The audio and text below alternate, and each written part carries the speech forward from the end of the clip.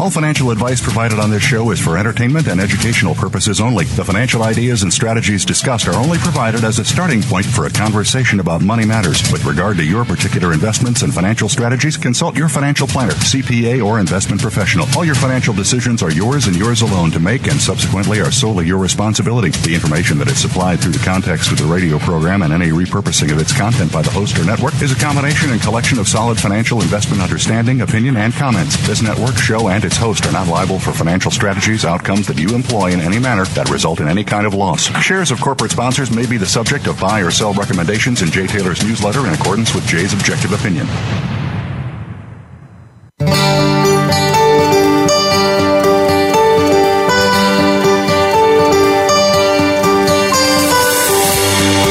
Welcome to Turning Hard Times into Good Times with your host, Jay Taylor. This hour will help investors fix issues and achieve personal gain.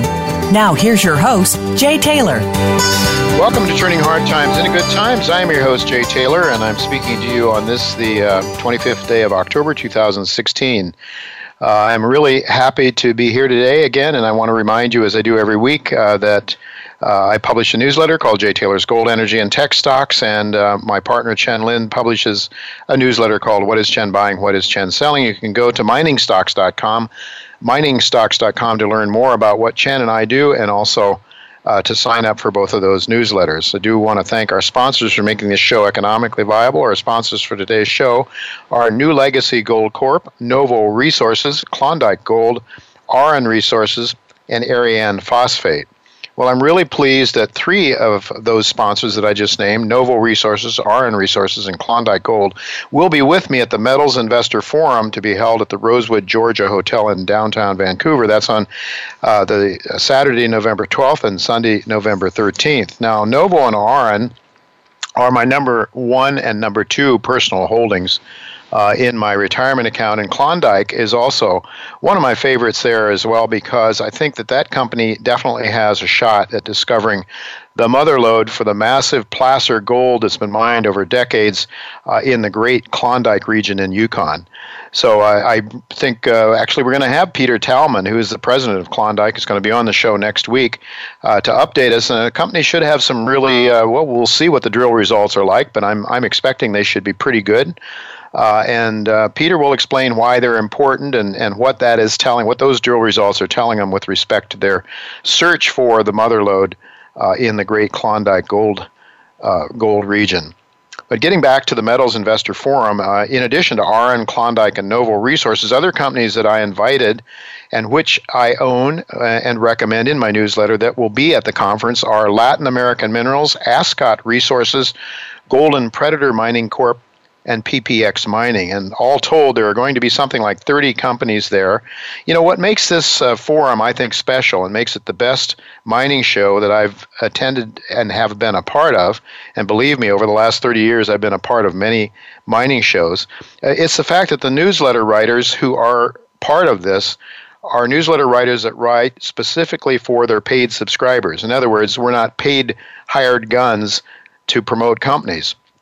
So there is an objectivity there, I think, that Eric Coffin, Joe Masmander, John Kaiser, Jordan Roy Byrne, Gwen Preston, and myself bring into the forum that are important. I mean, if you're getting paid a lot of money to say nice things about people, you'll probably say them. If you're independent, it probably carries more weight. So that's one of the things that makes this conference, I think, very positive and very useful to investors.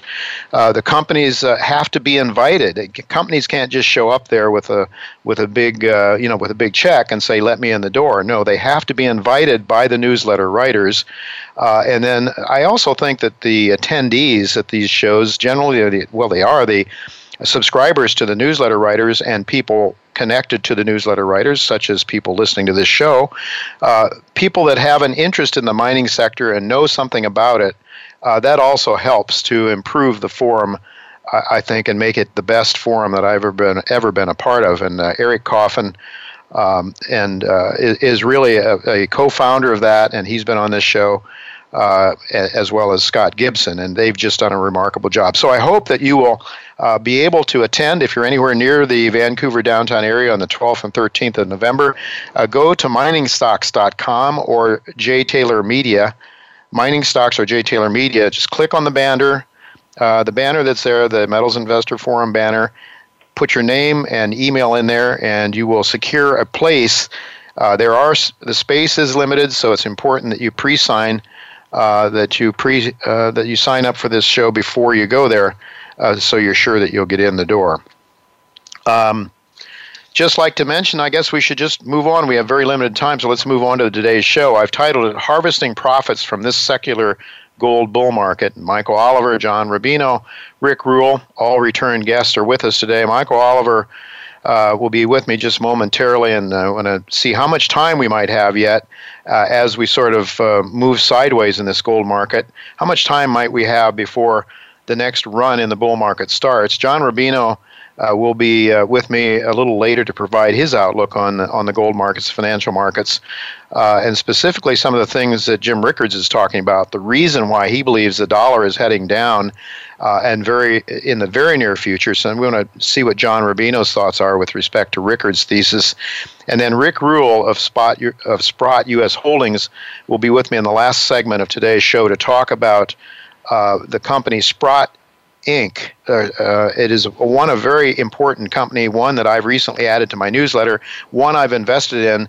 It's a remarkable company that's done extremely well in bull markets, gold bull markets in the past, and they have tons of cash, no debt, and they're paying a 5.5% dividend while you wait for the next major move. So this is one I've become very, very impressed with, and Rick Rule will talk about that as well during the final segment. Well, in the meantime, we are very fortunate to have Michael Oliver with us, and thanks for joining me again, Michael. I'm glad to be back, Jay. Michael, in your weekend missive, you said, "We suggest gold bulls restrain their price chart fears and pause to take in the larger positive vista." Now, your momentum chart illustrated in the pictures that is in your newsletter, your remarkable newsletter, it really, told the story very well, I think. But can you put in words, perhaps, for our listeners, what you were saying in your both price charts and momentum charts that you sent out to your subscribers this past weekend? Well, most people think of technical analysis as price chart analysis, and that is the orthodoxy. We don't do it that way. We look at price charts, we have respect for them, but usually at significant turns, tops, bottoms, pullback points, corrections, and so forth, momentum gives you a far better definition of where the support is, where resistance is, where breakouts are, and earlier than does the price chart. Usually a price chart will break out, 5 or 10% higher from a low or 5 or 10% lower off of a high before you can realize it's turned than does a momentum chart. So our emphasis is on momentum, and it's kind of hard to explain in words, but we plot them like a price chart. It's bars plotted on a graph, but the bars are plotted in relation to a mean, a long-term average, for example, a 3-year average, a 3-quarter average. And you get a different vista when you look at the momentum chart than you do when you look at the price chart. Therefore, when the break started, 3 weeks ago when the break was nearing its end, down near 1240 on gold spot, I could look at the long-term momentum charts that had been broken out above back in February, way before price ever indicated it was breaking out to the upside, probably $100 before price became evident that it was turned up. We've returned to those breakout levels on momentum. And sure enough, what we prescribed week by week since that low 3 weeks ago was that what needed to happen was a gelling process, not some sharp turnaround. It was unlikely we would see that. Sure enough, that's not what we've seen. We've seen a gelling process, a slight firming, and now suddenly we're 3% off the low. We traded at 77 today with the low at $37 off the low 3 weeks ago. No big deal, but it's the way that it looked like it needed to turn, and it turns. The turning action occurred in an area on momentum that made sense. In other words, if you looked at the momentum chart and we're a price chart, you'd say, oh, that makes sense where it stopped. On a price chart, it doesn't make any sense where it stopped. Therefore, people thought, oh, it's going to keep going. Price is often misleading. That's our main message. But from a momentum perspective, it said, cool it. We're in a bull trend. This is a sharp pullback in a bull trend, and this bull trend is by no means time or price-wise over with. So you think we're getting close, Michael, to a breakout here? Is it hard to say on the timing? I would say that probably over the next week or two, we'll have a better sense we update every week, sometimes intra-week, in terms of numbers. We're toying with some numbers now this week at the highs today that if you can close the week out here, especially the month, that's next Monday, it looks like it's got its elbow up over the curb. Mm-hmm. Best way to define it. In other words, it got knocked down. It's now getting itself back up. Again, we don't expect a bottle rocket right away. The thing I'd look at more so right now is the euro. The dollar has really not had a big weighty influence on gold. Some people have noticed that. The dollar index, for example, in February was at 97. Well, gold was at 1050 late last year and ran up to 1370, while the dollar index basically went sideways with some oscillations. So it hasn't been a negative so much for gold, but if dollar flips back down, and I think it could, it's right now it's at the dollar index is 98.60s. You close the day out at about 98.20, I think they're going down, and the euro's going up, in which case that could give some more wind to gold. Mm-hmm. And I still think that's one arena of the four asset categories, stocks, commodities, debt markets, and foreign exchange, that the foreign exchange arena, particularly the euro and the dollar, are the most sedate major markets in the world right now, and have been all year. And I think when they wake up, it's going to make some noise. And I think they could very well be about to. If the dollar will just roll over modestly and the euro uptick modestly, I think we could get that rolling. And that, I think, will put some wind at the back of gold. Well, very interesting. And also, you've turned more bullish on commodities in general, and you track the Bloomberg Commodity Index, and I think that is also starting to look like it could be breaking out on the upside. Well, there's several days left in the month, and it's much higher than it needs to be to have a breakout close. I wanted to see it close this month like 84.58, I think was my number. It's above 86 right now. And all it's got to do is just hang around, and this monthly close will, in my view, turn annual momentum of the commodity index, the whole basket, upside. Mm-hmm. And I think the consequence of that will be a rush probably in the next 6 months to the upside in commodities more broadly. So far this year, the strength has primarily been in gold, silver, and oil, and sugar. A lot of the food commodities have been either going down, or basing, and I think they're about to join in. And in other words, the back end of the crowd is about to wake up, and I think the grains and so forth could be quite stellar over the next year, and that could be the factor that helps blow the Bloomberg out of the hole. Yeah. Michael, it's very interesting. We've had Don Cox on this show a couple of weeks ago, a very, very well-known analyst in Canada, and Don was talking really about about how he sees a lot of softness in the soft commodities because of oversupply.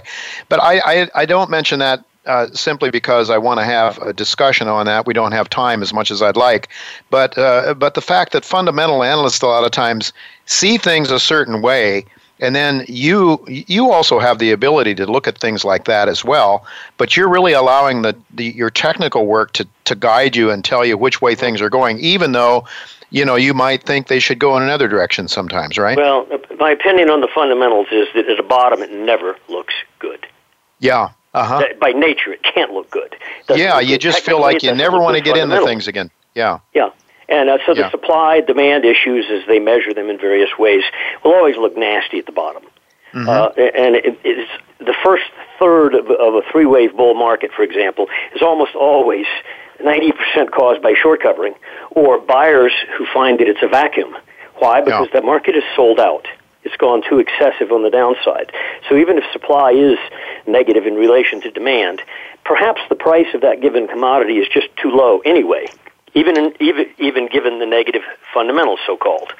Then there's the other factor, investor desire to allocate resources to an area they feel good about. Mm-hmm. And if something's bombed out, it doesn't hurt them anymore, and looks like it's turning, more and more people will move into it, and when they start to make money, their friends start to join in, and all of a sudden you've shifted investor preferences. And that's when you get that whoosh moment that you like to call it sometimes. Effect. All right. Well, anyway, we'll have to let it go at that, Michael. Thank you so much for being with us again. Always a pleasure. Folks, it's olivermsa.com, olivermsa.com. Go there to learn more about Michael's work. It is a premium service, I must tell you that. But if you're a serious investor, you may want to consider subscribing to Michael's work. Thanks so much for being with us again, Michael, and look forward to doing it again as soon as possible. Thank you, Jay. Thank you. All right, folks. Well, that is all the time we have for this segment. Coming up next, John Rubino, right after the break, and John's going to have some interesting things to say about the dollar, the potential collapse of the dollar, and what might cause that, and what that might mean for the price of gold. So don't go away. We'll be right back with John Rubino.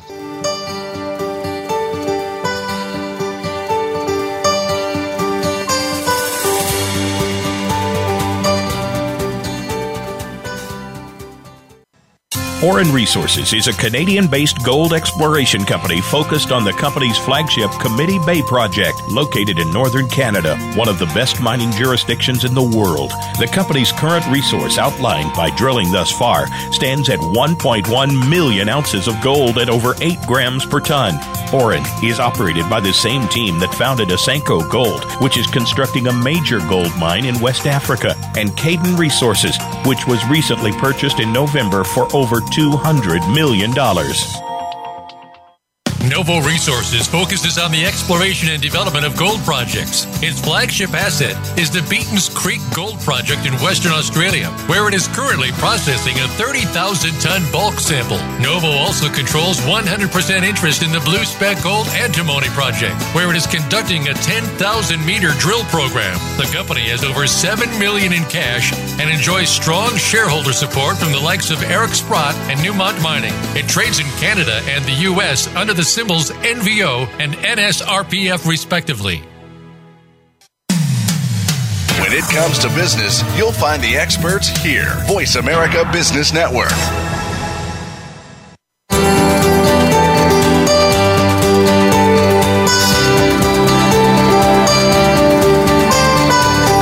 You're listening to Turning Hard Times into Good Times with your host, Jay Taylor. If you have a question or comment about today's show, Jay would love to hear from you at 1-866-472-5790. That's 1-866-472-5790. You can also send an email to questionsfortaylor@gmail.com.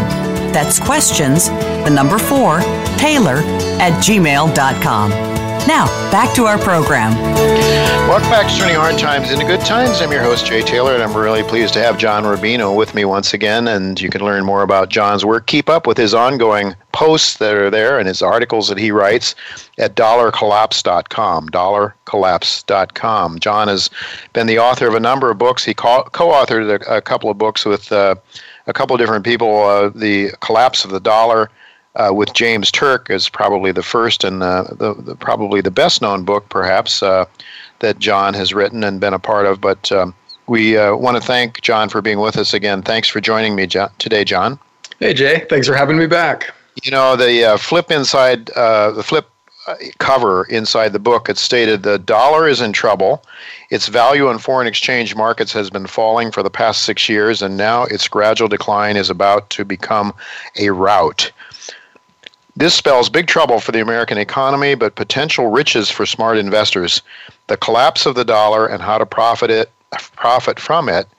Financial gurus James Turk and John Rubino show how the dollar arrived at this precipice, why it will continue to plunge, and how you can profit from the resulting financial crisis. Well, John, that was back in 2008, November. So it's, 8 years ago or something like that. And we're still seeing the dollar is sort of king dollar. So I would like to ask you, could you talk about the basic premise of your book? And do you think it's still pretty much valid? Or having lived through 8 years yet with the dollar still and stock markets reaching new highs and at least the 1%ers feeling like they're on top of the world, are we, what is your take? Would you write something different if you could go back in time and write it with what you know now, write it in 2008? Yeah, I'd say we were a little premature back in 2008, Jay. But the timing, timing is everything in investing. Actually, in our defense, the investment thesis of the book was that gold was going to soar as the dollar went down in value, and stocks, especially financial stocks like bank stocks, were classic short sale candidates. And those turned out to be two of the best investment ideas of that decade. So, if you'd done what we said in the book, you came out just fine. But the dollar never did collapse. And so since that time, actually, when James and I were writing that book, we wrote the original version of it in 2004. And our biggest worry was that everything would fall apart before we got the book out. And that was 2004. And, the reason we were so worried is that the numbers had just gotten crazy. The amount of debt in the world back then. Was gargantuan. The amount of money that was being created by central banks was off the charts, and the amount of leverage being used by big financial players was at really what looked like catastrophic levels. And the world almost did end in 2008, 2009, but they saved it. And this gives us a couple of really important lessons, both as investors and as observers of the financial world. And the first is that bubbles always go on a lot longer than you think they should. No matter what bubble it is, the tech stock bubble, which looked like it should have burst in 1998, went till 2000 before it blew up. The housing bubble in the U.S., I wrote a book about the housing bubble in 2003 in the U.S., and it didn't burst until 2007. So bubbles always just go on longer than you think, and that's just the nature of them. And in this particular bubble, though, there's something bigger at work, and that is the fact that the entire world, every major government now, has an effectively unlimited printing press because they're all running fiat currencies, which is to say currencies that exist by government decree or fiat rather than because of a linkage to something real like gold or some other real asset that exists in limited quantity and therefore controls the ability of government to create currency.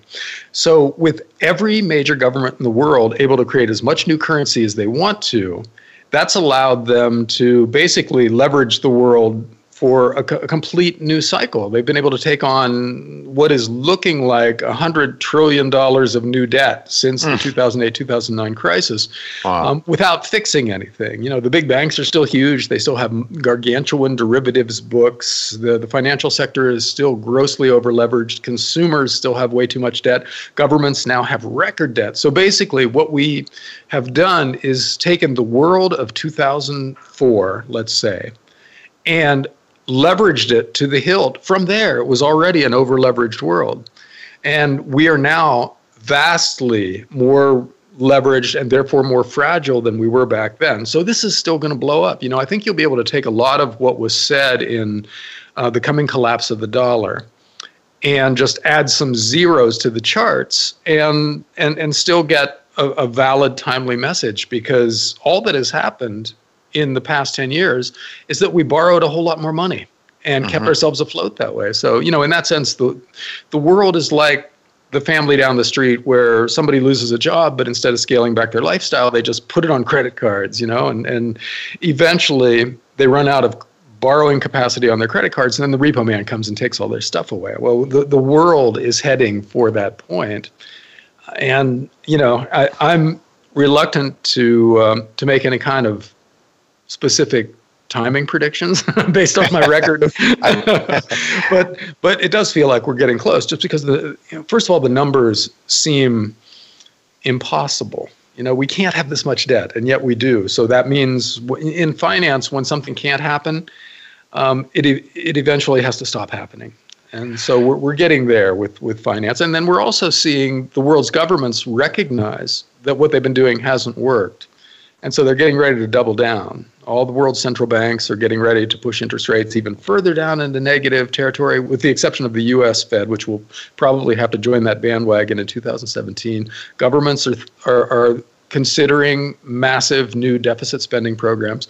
So we're going to go back to that well, and eventually, probably this time, but there's no way to know for sure, it's going to be obvious to everybody that it's not working and it's causing more problems than it's solving, and then everybody loses faith in the system. That's out there. And when it happens is impossible to predict, but it feels like that day is coming a lot closer. It's just hard for me, John, to get my head around what could stop it. I mean, they've already, trillions and trillions of dollars have been created out of nothing. What's to stop them? I mean, the only thing I can think of is nobody can perceive of what these numbers are. They're so high. But what is to stop these guys from, 100 trillion to 100 trillion billion godzillion. You know, I mean, what is to stop these idiots from continuing to, because what they're really doing, the people at the top of the pyramid are redistributing wealth from the peons. You know, I like to say the miners, the manufacturers, the farmers, the inventors, the people that actually create things that we use that make our lives better in some material sense. They are out there. They are being squeezed, and yet the guys that run the printing presses, what's to stop them? What in the physical universe is going to stop these guys from behaving this way? Because, John, I agree with you. Going back to when you wrote your book, I thought, yeah, it has to be very close. Ron Paul's talked about it on this show in the past. He's been amazed at how long they can keep this thing going. And I'm just trying to get my head around what sort of things could actually cause the collapse. Now, I know, and I want to ask you about this, Jim Rickards has some ideas here about why the dollar is nearing its end. But he's not suggesting by any means that fiat currency is over. I mean, the Chinese are perhaps printing more money than the United States, and a lot of these other countries are creating huge amounts of money out of nothing too. So is it possible that maybe the United States takes a hard knock, but we have, you know, a one world government or some sort of one global printing press that continues this thing going for much longer? Well, Jay, two things about that. One is that bubbles always look bulletproof until they're not. You know, they always blow up for some reason. So this one isn't immune to the laws of economics and finance. It'll blow up eventually. And the question is then, what will cause it? And there are a lot of possible catalysts out there. You know, one of them is politics. More and more people are starting to figure out that the system isn't working for them anymore. As you said, it's turned into a way to basically harvest the 99% for the 1%. They're sucking our savings out of bank accounts and into assets like stocks and bonds that mostly rich people own. And so people are more and more willing to vote for iconoclastic politicians. Donald Trump here, Bernie Sanders here, Marine Le Pen in France, Nigel Farage in Britain. These are guys who will tear the system up. And that could bring about an end to the the fiat currency fractional reserve banking credit bubble system that has been in place really since World War II, or actually since 1971 when Nixon took us off the last vestiges of the gold standard. Right. But beyond politics, there's lots of things that could go wrong. You know, Deutsche Bank has a derivatives book. That is a book of bets made by financial institutions with each other about all kinds of things like interest rates and currency fluctuations that on the surface in notional value is not just bigger than the entire German economy, it's bigger than the entire European economy. And Deutsche Bank's stock is down from 100 a few years ago to the mid-teens today because it's so badly managed that it's running into all kinds of trouble where it has to lay people off and take big losses, and more people are worried about it. And they're right to be worried. It could be the systemic shock that is like Lehman Brothers or AIG was back in 2008, something that, if it's allowed to fail, will take down the whole show with it. So that's something. Also geopolitics. You know, we've got wars basically breaking out everywhere. The Middle East is on fire, and the U.S. and Russia are trading threats that sound kind of World War III-like. And in the South China Sea, we've got battleships and aircraft carriers from the U.S. and China bumping up against each other and trading threats. So something like that, you know, any kind of a shooting war that involves us and another power would send a shockwave through the financial markets, which might cause this current money bubble to burst, you know, and then that's just three things. There are 4 or 5 other possible catalysts. Well, indeed. Well, with the time we have left yet, I'd like to pursue a couple of the ideas that James Rickards is touting about, and James will be on this show in a couple of weeks again, I believe. I don't know exactly. Sometime in the near future. But I was reading over some of his material this morning, and partly in preparation for this discussion, John. And Rickards is talking about how the United States has had veto power at the IMF, and they've had it for some time. However, the voting is changing, and the balance of power at the IMF is changing. And he's suggesting that at the start of 2017, it will be moving in favor of the BRICS, which, of course, Brazil, Russia, India, and China are adversarial countries to a great extent. I guess some more than others. I mean, India, I've continued to see as sort of a neutral friend of the United States, perhaps, but Russia and China, Brazil, not all that friendly, and they have set about to compete with the U.S. dollar because we've had this privilege of the U.S. dollar, the reserve currency. The hegemony of the U.S. dollar has been of great benefit. We've been able to live beyond our means as Americans for so many years because we've been able to force the rest of the world to accept dollars as the main reserve currency.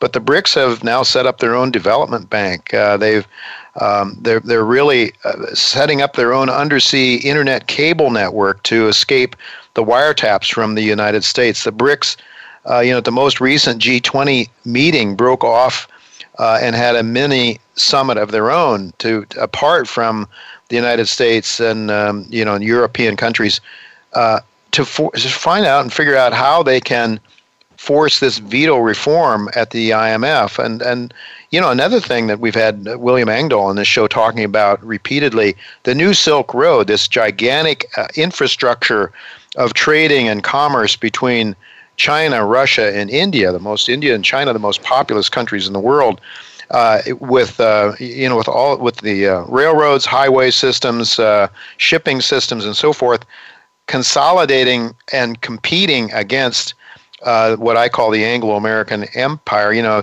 Rickards points out that 85% of trade outside the United States takes place in dollars. So now, if they're able to put something together like the SDR, which is what I think Jim Rickards is suggesting will happen, he's suggesting that the dollar could fall dramatically. And he points out, he says, the reason we have $2 gas instead of $6 gas is because we have this world's reserve currency.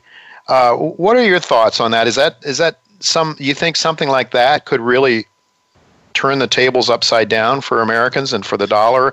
Is that a possible scenario for a dollar collapse, if not a global collapse? Yeah. The dollar collapse thesis isn't the dollar falling against other currencies necessarily. It's the end of the whole concept of fiat currency. In other words, everything collapses because it's a flawed idea.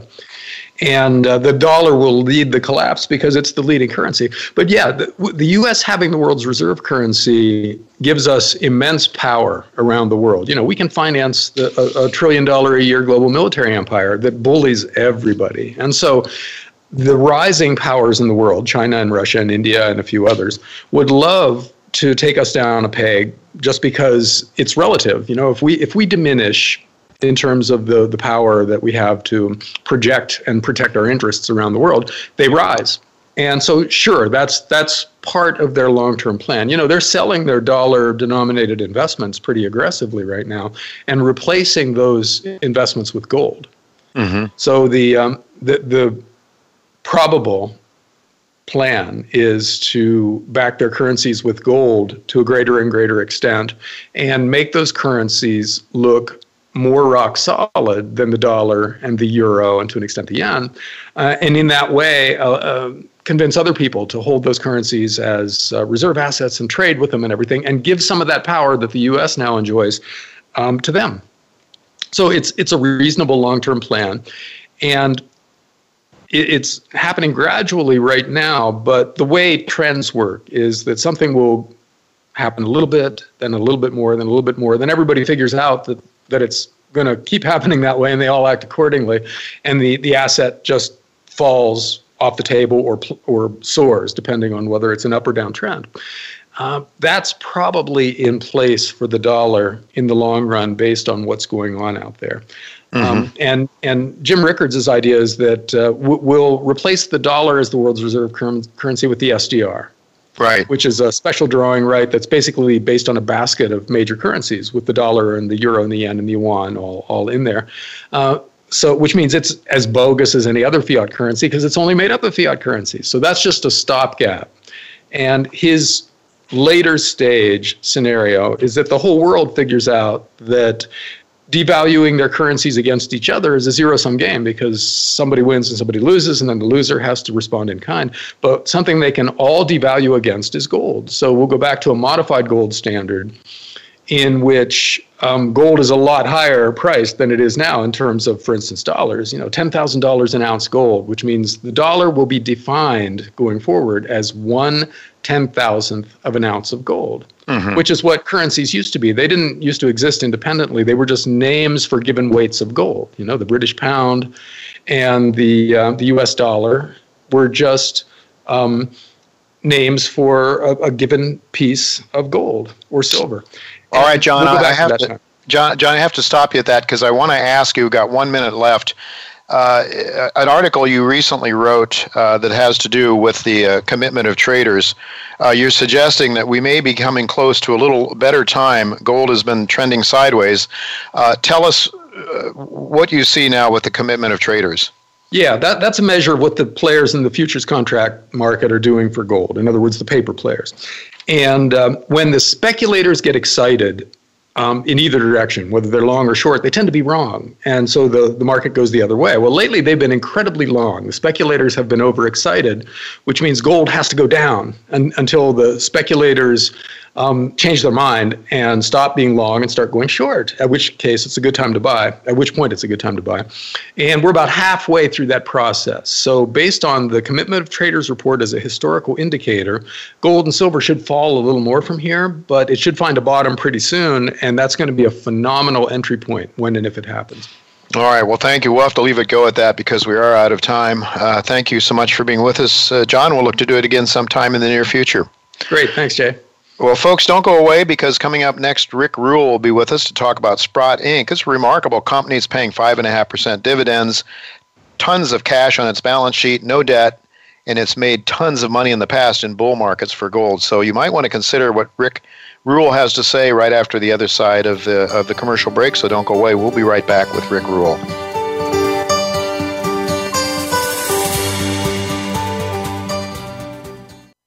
New Legacy Gold is expanding its Iceberg Gold deposit in the Cortez Gold Trend of mining-friendly Nevada, which is the 5th largest gold mining jurisdiction in the world. New Legacy's deposit is a Carlin-style gold deposit, which can be some of the largest and most profitable gold deposits anywhere. New Legacy's largest shareholders include major gold mining companies Oceana Gold and Barrick Gold Corp., the world's largest gold mining company. New Legacy is well-funded and professionally managed, and we invite you to visit our website to learn more. NewLegacyGold.com. That's NULEGACY Gold.com. Again, NULEGACY Gold.com.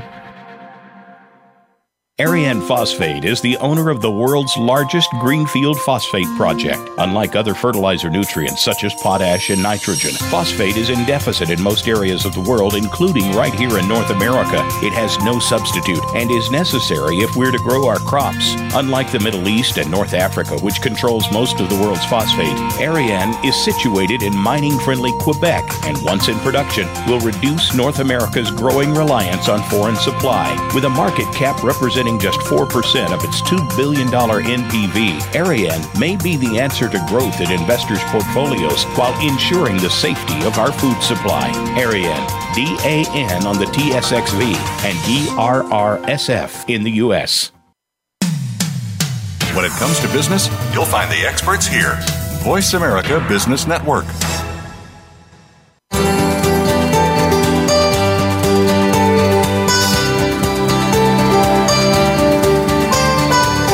You're listening to Turning Hard Times into Good Times with your host, Jay Taylor. If you have a question or comment about today's show, Jay would love to hear from you at 1-866-472-5790. That's 1-866-472-5790. You can also send an email to questionsfortaylor@gmail.com. That's questions, the number 4, Taylor@gmail.com. Now, back to our program. Welcome back to Turning Hard Times into Good Times. I'm your host, Jay Taylor, and I'm really happy to have with me once again Rick Rule. He is the president and CEO of Sprott U.S. Holdings.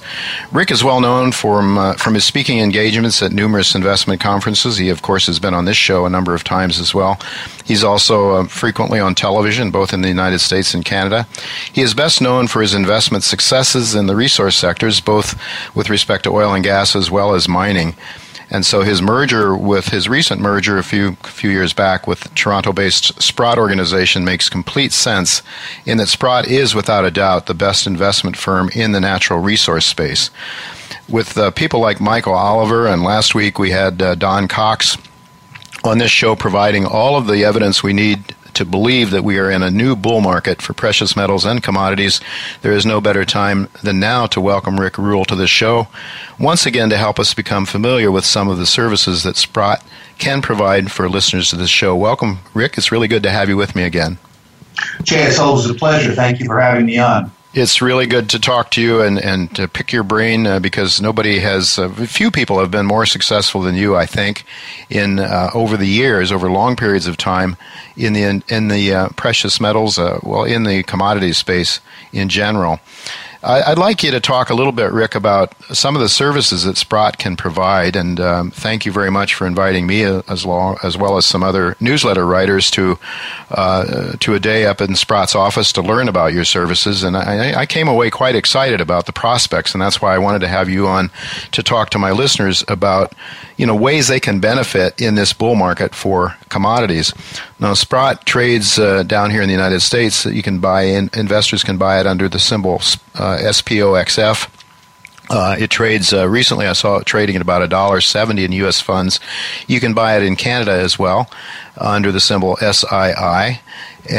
But what really impresses me is that, people are really looking for yields these days. It's very difficult to get yields given the manipulation of interest rates by the central banks. And so people are going out on the risk curve looking for, they're just taking on more and more risk, looking for some kind of returns. Well, Sprott is providing something like a 5% yield right now, which is pretty darn good compared to many other places. So, Rick, I'd like to ask you, though, to talk a little bit about Sprott itself, and then I'd like you to talk about some of the products that Sprott provides, especially for our listeners, I think, exchange-listed services. But talk to us a little bit about Sprott itself. What is the business of Sprott, and how are you able to provide such a good yield in a market that hasn't really done all that well yet?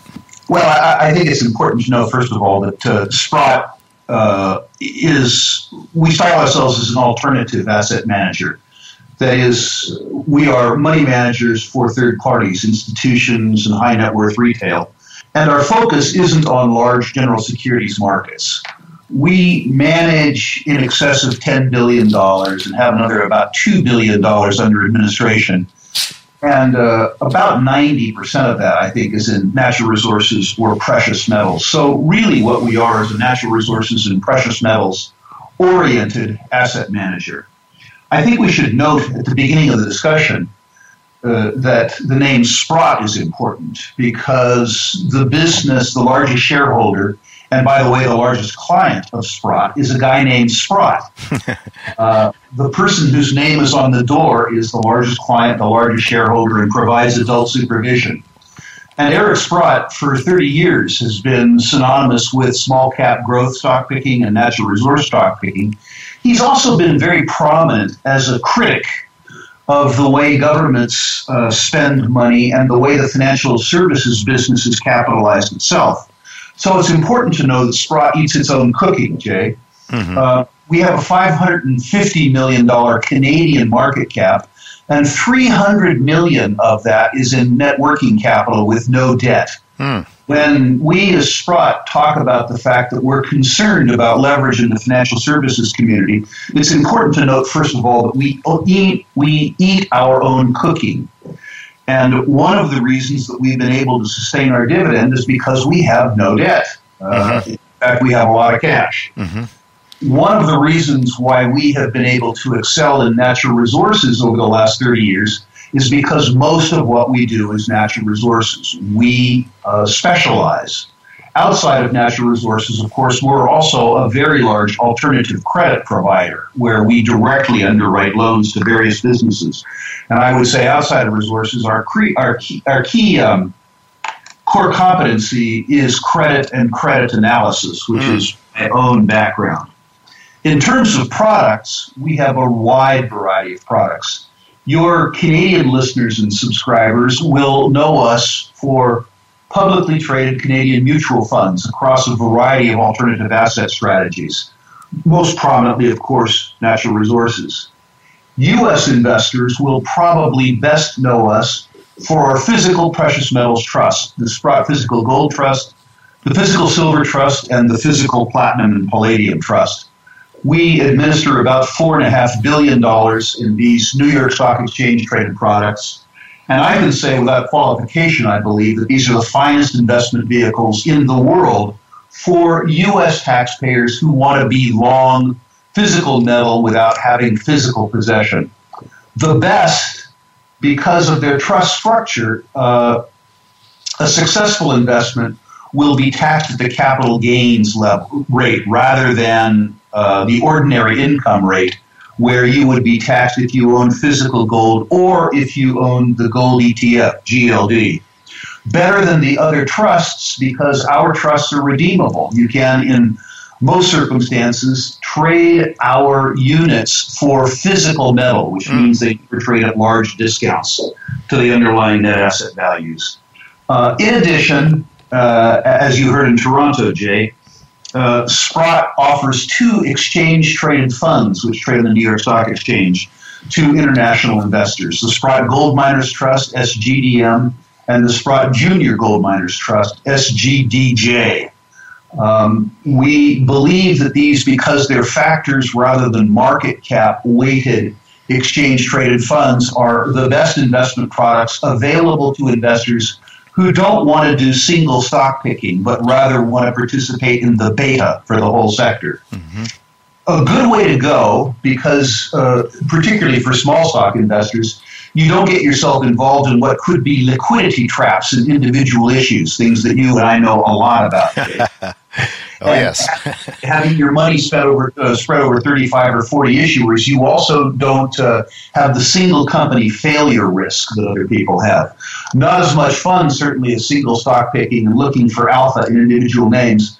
But the truth is, when you have a sector as volatile as the mining stock sector, where it can be up 100% in a year, capturing the beta in the trade is important, and that's what the ETFs are designed to do. In addition to that, for U.S. investors, we have a wide variety of retail brokerage services and money management services in the natural resource space, and in particular for accredited investors who want to participate alongside Sprott. It's important to note when I say alongside Sprott, that Sprott and its principals themselves participate in every financing that we generate.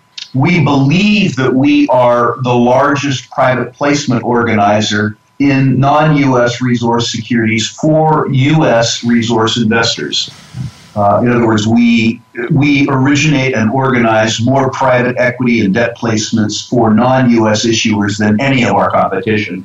And as a consequence, have the best product calendar on offer for U.S. retail investors. As a stock, I think we're an interesting speculation. Now, understand I'm talking my book. Yes. In fact, 40% of Sprott is owned by officers and directors, and 70% of Sprott is fairly closely held. I myself own in excess of 10% of the issued and outstanding shares in the company, and I am an employee.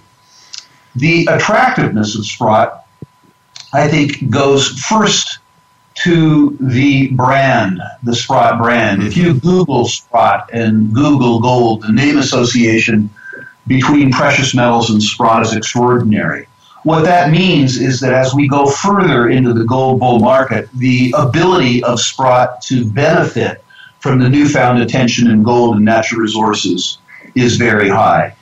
And to give you an example of the leverage in that, Jay, yes, at the top of the last bull market, 2010, 2011, Sprott generated almost $300 million in free cash.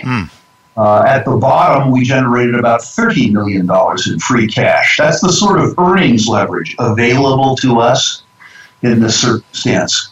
Put even more dramatically, if you look at the bottom of the last bear market, in 2000, Sprott had about $120 million in performance fee generating assets under management. At the top of the last bull market in 2011, we had $5.6 billion. Assets under management increased from $120 million to $5.6 billion. Wow. At the bottom of the last bear market, last year in 2015, assets under management declined to about $1.6 billion. I'm not saying that in this bull market, the bull market that we're entering into now, that our assets under management will grow 40-fold the way they did last time. But it wouldn't surprise me to see our performance fee earning assets increase by a factor of 10, which could, I'm not saying it will, but could drive cash flow and hence dividends absolutely crazy. The leverage that you have in a natural resource bull market in Sprott may be unparalleled in terms of your ability to capitalize on a market without having to own the whole market. And by the way, get a 5.5% dividend while you wait. Yeah, it's and then to realize that the balance sheet is so strong, Rick. So you've got lots of cash to put to work as you start to see some really good opportunities. And I guess you have an eye though on when this bull market is over, because while bull markets in gold bring very large gains on the upside, the downside is very, very painful. I was really privileged to meet up with Paul Wong up there in your office there in Toronto. Paul is Sprott's senior portfolio manager, and he documented the correlation between declining real rates of interest and gold bull markets on the one hand, and on the other hand, how rising real rates of interest correlate with severe bear markets, especially in the gold mining shares. Well, Paul shows that during secular bull markets, gold shares rise by around 500%, probably more than that in the last 3 bull markets. But on the downside, we give back 80% of the value of those shares. So it's very, very painful on the downside. Now, Sprott Inc. has weathered the storm remarkably well as it continued to generate cash flows and in down markets and also to maintain a solid balance sheet and pay out dividends. Nonetheless, I know that you want to know when the exit time is near for gold shares so as to avoid giving back that 80% of your portfolio. You know, when I was in your office, someone asked Paul, how will we know when the real rate of interests are about to rise so that we can start to take our profits from the gold shares? And his answer was very simple. He said, what we need to do is keep an eye on the real global GDP growth, because once the global GDP growth starts to occur, we can probably expect real rates of interest to start to rise and then triggering a bear market in gold shares. So I have to ask you, Rick, are we anywhere near global GDP growth? I don't think we are. It's an important question for Sprott because although we're known for precious metals, we operate across the whole commodity space, and GDP growth would lead to commodity price increases across the board, which we haven't seen yet. With specific regards to the precious metals markets, I agree with you that we're in the early stages of a bull market. In terms of the timing question, you'll recall Bernard Baruch said the only guy who absolutely bought at the bottom and sold at the top was a liar. I don't think that I'm smart enough to get the whole move. Yeah. But I do believe that what Paul Wong has said with regards to the interplay between gold and, in particular, real interest rates in U.S. 10-year Treasury securities, that there's an absolute correlation. And I think, as I think you do, Jay, that the stage has been set for a gold market for years. But the catalyst that was put in place was zero or negative interest rates on a global basis. Mm-hmm. My own personal belief is that the reckoning with regards to the U.S. Treasury market won't occur for 12 to 18 months. In my own point of view, that is true because European markets are in even more turmoil than North American markets. Mm-hmm. Mm-hmm. And I suspect that as much as €1 trillion of private investment will come out of Europe into the North American markets in the next 18 months. and that paradoxically we will likely see relatively strong U.S. dollar simultaneously occurring with relatively strong gold prices, which we've only seen twice before in my career, late 1975 and 2002. In both cases, the dollar eventually rolled over in the interim, and the gold price did extremely well. Past doesn't need to be prologue, but I think that the catalyst for higher gold prices has already been put in with these zero and, in fact, negative real interest rates on a global basis. When the top will occur, I think is very much a function of when or if the global economy becomes strong enough that you see an actual positive real interest yield. Mm-hmm. Yeah, and that's it's hard for me to see that. You're suggesting 12 to 18 months in terms of the U.S. Treasury market, perhaps, because it will still be seen as, the dollar will be seen as a flight to safety along with gold, perhaps, and so both can rise, and we've seen some of that happening recently. I mean, the dollar has been pretty strong. Gold hasn't really gotten whacked. It's been behaving pretty well, I would say. Correct. The Treasury yield now is, 1.5? Means it's substantially higher than the euro. And the political and economic problems, our presidential race notwithstanding, in North America relative to Europe means that North America is seen as a relatively decent risk-off trade. Doug Casey likes to say, I think the prettiest mare at the slaughterhouse describes the U.S. Treasury market. That may be a little gloomy, but I think ironically we're in for a period where the Treasury market, the 10-year Treasury market, is relatively strong, and the gold market is simultaneously relatively strong. Well, I remember it very well, the 1970s, Rick, for sure, when interest rates were certainly rising, but that didn't stop the gold price because the real interest rates were even falling. So, it's inflation picking up, and there seems to be a little bit of that even now, possibly. And yet they can't seem to bring themselves to increasing interest rates in any meaningful sense because the stock market, as David Stockman likes to say, throws a hissy fit every time they do it. So it looks like we have a long time to run here, Rick, at least a few years, possibly, at least a couple, 2-3 years to start with, but we want to watch it on an ongoing basis, so I hope we can have you back again to talk about it from time to time. You or some of your other fine people. We do hope to have Paul Wong on the show. He's agreed to come on sometime in the near future. His insights, he's a brilliant trader, has been around for quite a few years. Really appreciated meeting him and all the other folks that you had up there at Sprott. Thank you very much, Rick, for the invitation, and also thanks for coming on the show, and we'll look to do it again sometime soon, I hope. Always a pleasure, Jay. I think I'm going to be seeing you in New Orleans. Is that correct? I'm not scheduled yet, but I guess I should try to make the trip once. I really should get down there. Yeah. Absolutely. I look forward to seeing you somewhere sometime. We can compare notes again. Okay. Thank you very much, Rick. Well, that is all the time we have this week, folks. Next week, David McElvaney will be with us. Until then, goodbye and God's blessings to you.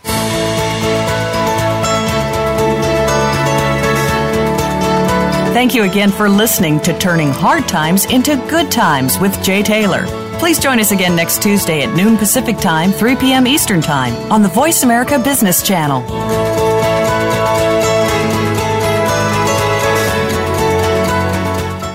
New Legacy Gold is expanding its Iceberg Gold deposit in the Cortez Gold Trend of mining-friendly Nevada, which is the 5th largest gold mining jurisdiction in the world. New Legacy's deposit is a Carlin-style gold deposit, which can be some of the largest and most profitable gold deposits anywhere. New Legacy's largest shareholders include major gold mining companies Oceana Gold and Barrick Gold Corp., the world's largest gold mining company. New Legacy is well-funded and professionally managed, and we invite you to visit our website to learn more. NewLegacyGold.com. That's NULEGACY Gold.com. Again, NULEGACY Gold.com. Novo Resources focuses on the exploration and development of gold projects. Its flagship asset is the Beaton's Creek Gold Project in Western Australia, where it is currently processing a 30,000-ton bulk sample. Novo also controls 100% interest in the Blue Speck Gold Antimony Project, where it is conducting a 10,000-meter drill program. The company has over $7 million in cash and enjoys strong shareholder support from the likes of Eric Sprott and Newmont Mining. It trades in Canada and the U.S. under the symbols NVO and NSRPF respectively.